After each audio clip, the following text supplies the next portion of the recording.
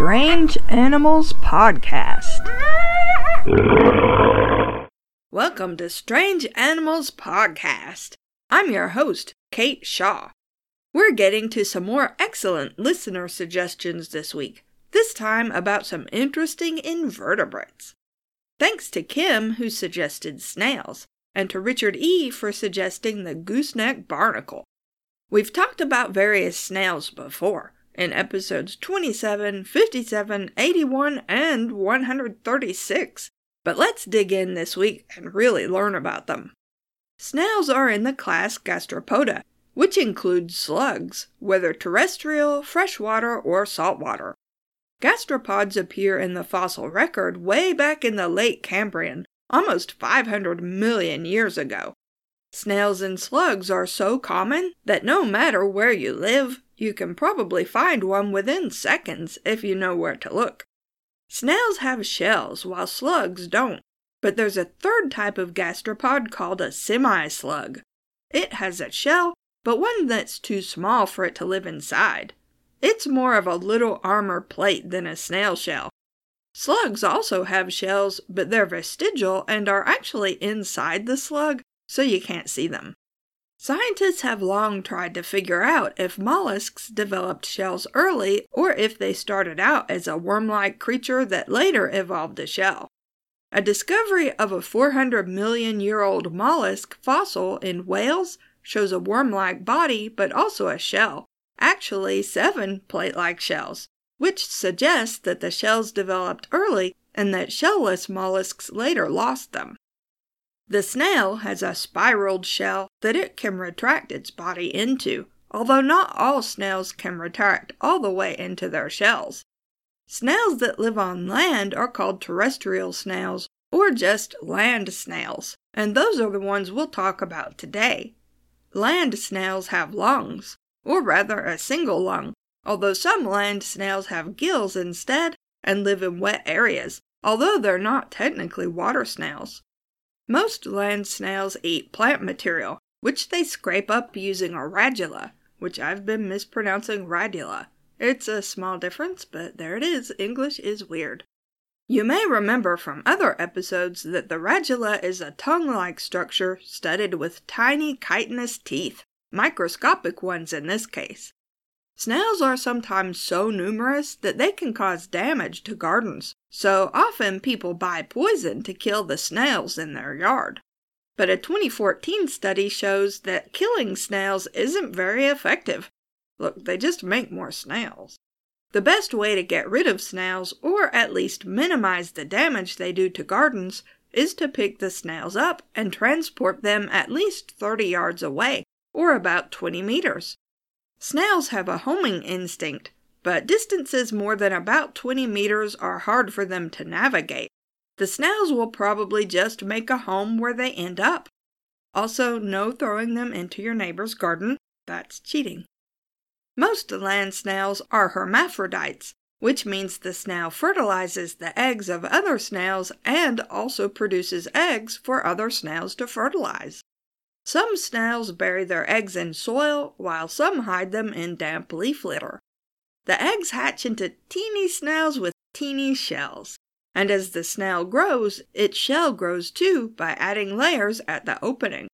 So if you look at a snail shell, the part in the middle of the whorl, the spiral part, that was how big the snail was when it was born, or hatched. Baby snails.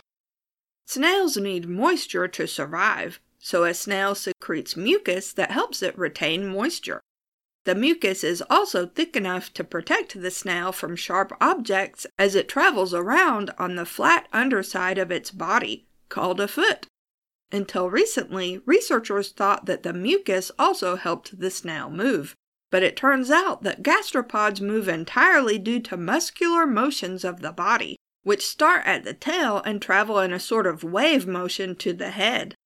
This isn't the most rapid way to move. A typical snail can only advance about 1 millimeter per second, but it works for the snail. It can also climb walls and other vertical surfaces, since the mucus helps it stick, even if it's upside down. The mucus a snail leaves behind in its track is visible until it dries after a few hours, usually called a snail trail or a slime trail.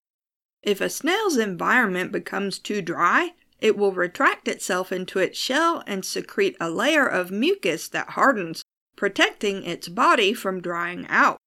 Later, when the environment is wetter, it softens the mucus and goes about its normal snail activities. Scientists of all kinds study snails. One recently published study investigated the properties of snail mucus to try to develop an adhesive that can be turned from sticky to non-sticky and back to sticky. Another study from 2011 examined the ways snails move to see if that can be adapted to various technologies. Because snail shells are so common in the fossil record, scientists can measure the oxygen isotopes in shells to learn how dry or wet the environment was during the snail's life. A recent study of snail shells from the Canary Islands indicates that 50,000 years ago the islands were much wetter than they are now. Also, there were more snails then than now, probably because it was wetter. The largest living snail known is the giant African snail, which can grow almost a foot long, or 30 centimeters. It's native to East Africa, but it's an invasive species in many parts of the world. I actually covered this species of snail in a Patreon episode a few months ago, so I'll unlock that episode and put a link to it in the show notes if you want to learn more about it. It's kind of a weird episode, and I spend entirely too much time at the end talking about my recent eye surgery, but you'll learn about the giant African snail and a marine snail called the periwinkle. New species of snail are discovered all the time, since snails are usually small, often hard to find, and many snails look sort of alike except to the trained eye. In 2012, 2 species of tiny snails were discovered in a cave in northern Spain. They're called thorn snails and are less than 2 millimeters in size. Since they live in caves, like many cave animals, they've lost pigment and are essentially transparent. More thorn snails new to science were discovered in Panama a few years ago. A snail specimen collected in South America in the 19th century was finally examined a few years ago and described as a new species in 2015. Those are just a few examples. So many snails have been described in the last few decades that it would get boring if I talked about all of them. Not all snails are brown, of course. Some have lovely shells in different colors, patterns, and shapes. A colorful snail called the Polynesian tree snail, found in Tahiti and a few nearby islands, has been a puzzle to researchers for over a century, since they couldn't figure out how the snail came to be on the islands. Not only that, but a few of the islands have a variety of the snail with a white shell, which isn't found on Tahiti. It turns out that the people of the area just liked the white shells, which they used to make jewelry. So they introduced the snails to their islands for a better supply of the shells and gave preference to the ones with white shells. The Polynesian tree snail is critically endangered now, but some zoos have started a captive breeding program. People have eaten snails for thousands of years, and certain species of snail are considered delicacies today. A type of grove snail that lives in Ireland and southern France, but not anywhere in between, may be evidence that humans brought the snails with them when they first colonized Ireland. Researchers suggest humans arrived in Ireland by boat from southern Europe around 8,000 years ago and brought the snails with them, possibly to farm. They're actually really pretty snails with a yellow or yellowy white shell striped with brown. Another invertebrate humans like to eat is the gooseneck barnacle, also called the goose barnacle. It's actually a crustacean, and I'm glad I checked because I was honestly certain that it was another mollusk. I think I had it mixed up with certain types of clams with long siphons. But the gooseneck barnacle is a crustacean like last week's roly-poly, but unlike the roly-poly, it actually tastes really good, if you can get it. The gooseneck barnacle attaches itself to rocks and other hard objects in intertidal areas of the Atlantic and Pacific, and in fact all over the world, and it prefers rough water. It can be dangerous to gather. Richard E., who suggested the topic, specifically mentioned the variety known as Persebes, which is a delicacy popular around the Iberian Peninsula, especially in Portugal and Spain. He mentions that people have died trying to get them, and that his own grandparents have a saying about them. If you want to get, you have to get your backside wet. I like that. The gooseneck barnacle attaches itself to an object by its stalk, called a peduncle, which is strong and tough enough to withstand rough waves. At the end of the stalk is the capitulum, which contains the body and is protected with 5 plates. It extends its legs, which are called cirri and resemble feathers, from an opening in the capitulum, and uses them to filter tiny organisms out of the water that it eats. Like the land snail and many other invertebrates, the gooseneck barnacle is a hermaphrodite.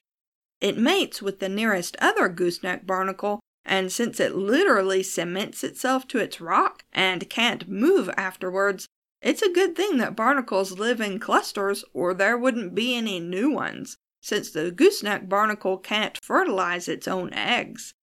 The barnacle keeps its fertilized eggs inside its body until they hatch into tiny larvae, which it releases into the water. The larvae live in the sea as plankton for a few months, molting 6 times before they metamorphose into cyprid larvae. You may remember that term from the horrifying zombie animals episode last month, but these cyprid larvae are just looking for a nice rock to cement themselves to. The gooseneck barnacle gets its name from its long stalk, which resembles a goose's neck, and the protective plates on the capitulum do kinda sorta look like a goose's beak from the right angle. Now, back in the olden days, people didn't know that birds migrate. People knew that some birds lived in their area in the winter or summer, but they didn't know what happened to the birds the rest of the year. Some people believed some birds hibernated. Others actually believed they flew to the moon during the winter. In the case of a goose called the barnacle goose, which mostly breeds on remote Arctic islands and then spends the rest of the year in various parts of Europe, in the early medieval days, people actually thought it didn't actually lay eggs or have babies. They thought the barnacle goose and the gooseneck barnacle were the same animal, but that the gooseneck barnacle was a young barnacle goose that was still developing. Therefore, people rationalized they weren't actually geese, but some sort of fish or something, so could be eaten during Christian fast days when meat wasn't allowed.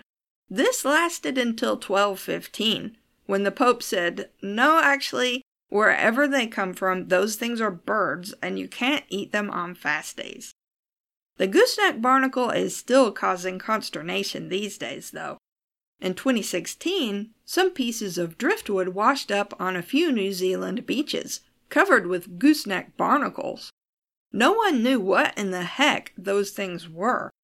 A species of gooseneck barnacle is native to the area, but they aren't usually seen on sandy beaches where people like to swim. A picture of the barnacles caused a lot of speculation as to what they were, until scientists and naturalists identified them. Fortunately, though, no one suggested they were baby geese. You can find Strange Animals Podcast online at strangeanimalspodcast.blueberry.net. That's blueberry without any E's. If you have questions, comments, or suggestions for future episodes, email us at strangeanimalspodcast@gmail.com. You can also support the show and get 2 bonus episodes a month by signing up as a patron at patreon.com/strangeanimalspodcast. Thanks for listening.